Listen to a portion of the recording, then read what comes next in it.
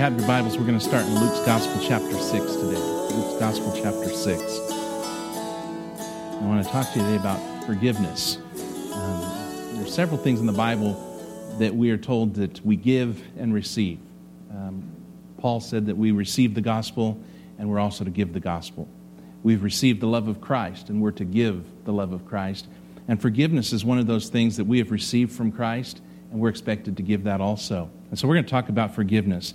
Luke 6 is probably the favorite verse of just about anybody out in the world. Judge not, and you will not be judged. How many have heard that quoted or pushed into your face? And it's scripture, but it means a little bit different than what many think. He says, condemn not, and you will not be condemned. Forgive, and you will be forgiven. Give, and it will be given to you. Good measure, pressed down, shaken together, running over, will be put into your lap. For with the measure you use it, will it be measured back to you. And I don't know about you, but when it comes to forgiveness, I want that good measure pressed down, shaken together, and running over. We need forgiveness. Forgiveness is both given and received. C.S. Lewis said this about forgiveness. He says, if we really want to learn how to forgive, perhaps we had better start with something easier than the Gestapo. And how many of you know that sometimes there are tough people to forgive. There are difficult circumstances. And really, if we just start forgiving at the smaller things, the bigger things will come a little bit easier. Mark Twain said this, there isn't time so brief as life for bickerings, apologies, heartburnings, callings to account. There is only time for loving and but an instant, so to speak, for that. And we waste a lot of time, don't we, with bitterness and not forgiving.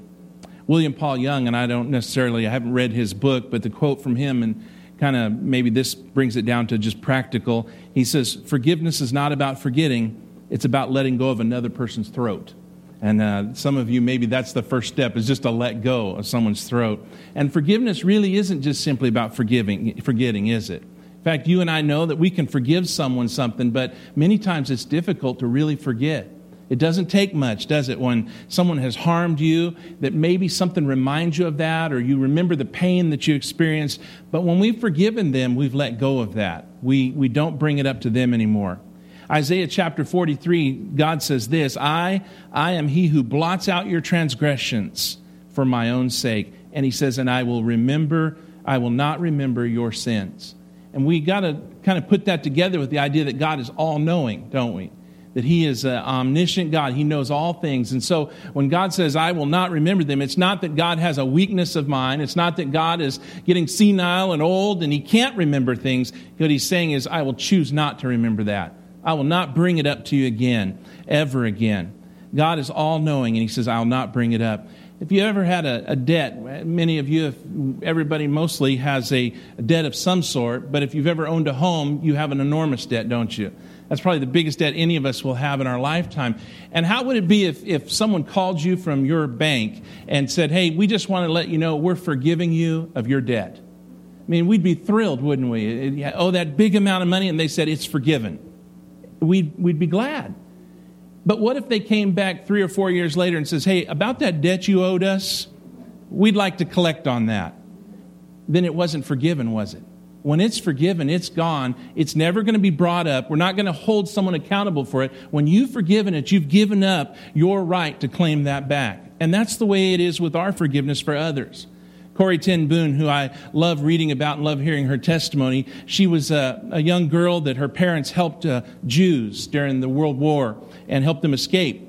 And as a result of being caught doing that, her and her family were placed into a camp. And parents died. Her sister died in that camp, and it was terrible circumstances. She remembers one time after the war speaking in a church in Germany, and as she was speaking, a man came up from the back of the room, and he was a soldier that had been in that camp, a guard. And she recognized him, and she prayed that he didn't recognize her. And he came up to her and said that God had saved him, that he had forgiven him for all the things that he had done. And then he spoke her name and said, I want to hear that you forgive me, though. And she talked about the struggle that she had, but she prayed, and in that moment, she reached her hand out and she says, I forgive you, brother. Forgiveness is going to be put to the test from time to time. In another of her episodes, she spoke of an African man. She was speaking in an African village, and a man came into the meeting, and he had bandaged hands, all wrapped in bandages. And he said, when she asked him what was wrong, she said his neighbor's straw roof caught on fire, and that he had went to help his neighbor put that fire out and burned his hands in the process. Later on, after the meeting, she was speaking to someone and she learned the rest of the story. What had happened was he had a neighbor who despised him, who hated him. And that neighbor, in the middle of the night, had set his straw roof on fire to kill him and his family. And he got up and he put the fire out and he saved his family's life. But in the midst of all that, a spark had gone over and lit the other neighbor's house on fire, the one who had tried to kill him. And so he ran across and he began to fight that fire, and that's where he burned his hands. That is putting our hatred aside, putting what people have done for us aside, and sacrificing ourselves. Forgiveness is a powerful thing. And it's so important that Jesus included forgiveness in the Lord's Prayer, didn't he? The model prayer. In Matthew chapter 6, verse 9 through 15, it says, "After this manner, therefore pray ye, Our Father, which art in heaven, hallowed be thy name. Thy kingdom come, thy will be done in earth as it is in heaven. Give us this day our daily bread, and forgive us our debts as we forgive our debtors." Luke's gospel uses the term sins as we forgive those who have sinned against us. "And lead us not into temptation, but deliver us from evil. For thine is the kingdom and the power and the glory forever and ever. Amen. For if we forgive men their trespasses, your heavenly Father will also forgive you.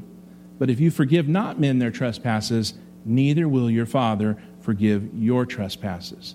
So right there in the middle of this model prayer that many of us learned as children in Sunday school, and certainly we're all familiar with, in the midst of that, he includes the idea that I have to forgive those who've trespassed against me, just as I've been forgiven. And then Jesus wraps it all up by saying that unless I forgive others, there is no forgiveness for me.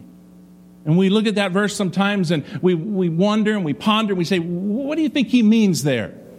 I think he means exactly what he says.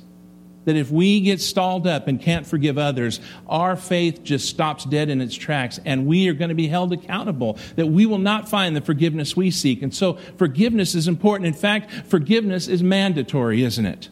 C.S. Lewis wrote in Mere Christianity about the forgiveness in the Lord's Prayer, and he said this, "And there, right in the middle of it, I find forgive us our sins as we forgive those that sin against us." He says, "There is no slightest suggestion that we are offered forgiveness on any other terms. It is made perfectly clear that if we do not forgive, we shall not be forgiven."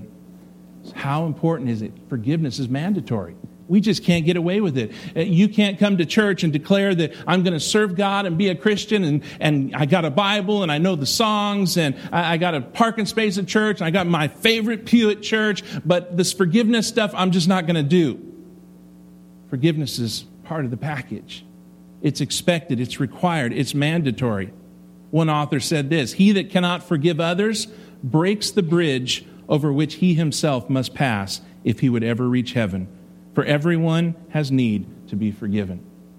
And so he just really shares with us this idea of how important it is. And in fact, Ephesians 4:32, one of my favorite verses, says, "Be kind to one another, tender-hearted." And then he says, "Forgiving one another, as God in Christ Jesus forgave you." It's mandatory. We have no option. We'll not be able to stand before God on the judgment day and say, "I did everything you asked me to do, God, but I didn't forgive." We have to forgive. We have to forgive. And we say, "But you don't know what this person's done to me." Well, I know what we've done to Christ. And he knows every sin that we've ever committed, every sin that we ever will, and yet he offers us forgiveness. And I would suggest that maybe we'll never forgive anybody for more than what we ourselves have committed against Christ. Forgiveness is mandatory, and forgiveness is also costly, isn't it?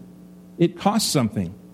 In fact, if we were to go back to the illustration of the bank calling you up and forgiving your note, we're forgiving that.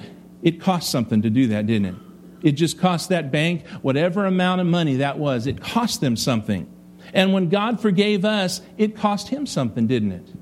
Ephesians says this, "In him, Christ, we have redemption through his blood, the forgiveness of our trespasses according to the riches of his grace, which he lavished upon us, in all wisdom and insight, making known to us the mystery of his will, according to his purpose, which he set forth in Christ, as a plan for the fullness of time to unite all things in him, things in heaven and things under the earth." Forgiveness, we look at it and we come and we have our sins forgiven. And aren't you glad that when you do wrong, that Christ is willing to forgive you? And that there are no price tags put on it. It's not like you come to the altar and the preacher kneels down beside you and says, okay, what did you do?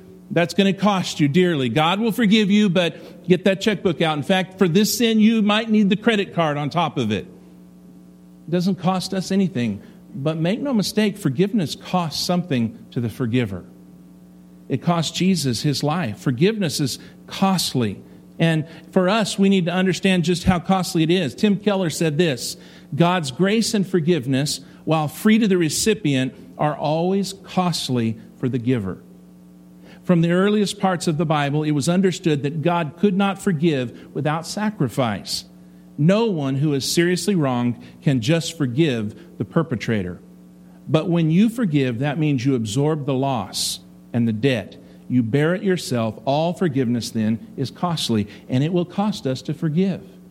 If we think about what it would cost us, maybe our forgiveness for others may cost us money. You ever had someone borrow some money from you and then not pay you back, and eventually you just said, well, I forgive that. It still cost you something, even though you forgave that. It may cost us some pride. How many of us have heard the term, I've just got to swallow my pride and move forward? And so forgiving someone may mean that I put the pride aside and it costs me that, and I let them off on what they've committed to. It may cost you your rights. Your rights. Someone said your right to be right sometimes has to be sacrificed. And so while someone may have done something to you and you have every right to do the same thing back to them, forgiveness says, I'm going to sacrifice that. I'm going to sacrifice that. And it may cost you sometimes just plain old satisfaction. How many of you get kind of hung up on justice? You know, the idea that, man, if you do this, this happens to you. And we're kind of raised that way, aren't we? When we do something bad, we have a spanking, or we get grounded, or we get disciplined by our parents. And as we grow up, it just seems like that sticks with us. And anybody that does something wrong to us, we expect something bad to happen to them. We're not necessarily going to pull our belt off and chase them across the office. We can't really ground them, but in our heart of hearts, we hope that God will punish them. In fact, sometimes we get involved in the punishment ourselves in other ways, don't we? And forgiveness may cost us the satisfaction of justice being served. What someone might deserve wholeheartedly, we might have to sacrifice that. Forgiveness is costly. And forgiveness, one of the most important things is forgiveness is liberating. It sets us free. In fact, when we talk about forgiving someone, we often think that what we're doing is we're setting them free. But in reality, when we forgive someone, we're also setting ourselves free. Because you know what? Bitterness and unforgiveness and bad feelings, they wrap us up as tight as chains could ever be. They hold us down and they tie us up, and we live our whole lives bound to these bad feelings that we've had. And it is amazing when we finally just say, I forgive, and I let go of it, how free we feel. It's a lot easier to live without bitterness than it is to live with bitterness. And you can look at people sometimes and see in their lives and see in their eyes how difficult life is for them. And many times it's because they just carry bitterness and anger. William Ward said, a life lived without forgiveness is a prison. And I would say that that is true. One author said, forgiveness is the key that unlocks the door of resentment and the handcuffs of hatred. It is a power that breaks the chains of bitterness and the shackles of selfishness. Forgiveness is liberating. In a novel by Jonathan Tropper, and I believe it was made into a movie a while back, the novel was This Is Where I Leave You. There was a conversation between two brothers. One had been hurt in a relationship, and the conversation went like this. He said to the younger brother, I wasted a lot of time being angry, time I can't get back. And now I see you so angry about what happened to your marriage, and I just want to tell you at some point, it doesn't matter who was right and who was wrong. At some point, he says, being angry is just another bad habit, like smoking, and you keep poisoning yourself without thinking about it. I read that and it just really struck me that sometimes being angry just becomes a habit. Maybe in the beginning we had a right to be angry, a reason to be angry. But we got angry and we stayed angry and we didn't forgive. And then it just becomes a habit.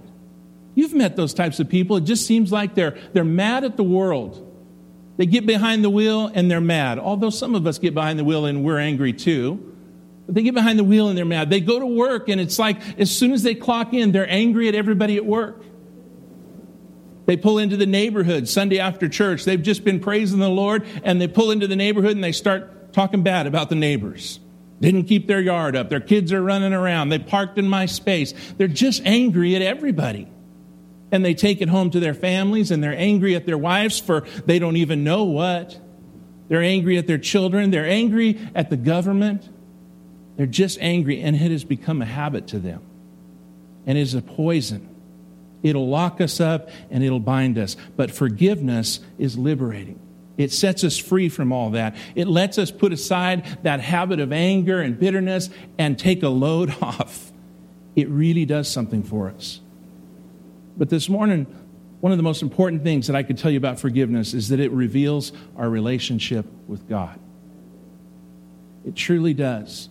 If we can't forgive, it says a whole lot about our walk with God. 1 John 1:9 says, if we confess our sins, He is faithful and just to forgive us our sins and to cleanse us from all unrighteousness. God forgives us. If we confess our sins, He says He's faithful and He's just to do that. That any time I come to Him and I sincerely am sorry for my sins, I repent of them, He says every time He'll forgive me. Lewis said, to be a Christian means to forgive the inexcusable because God has forgiven the inexcusable in you.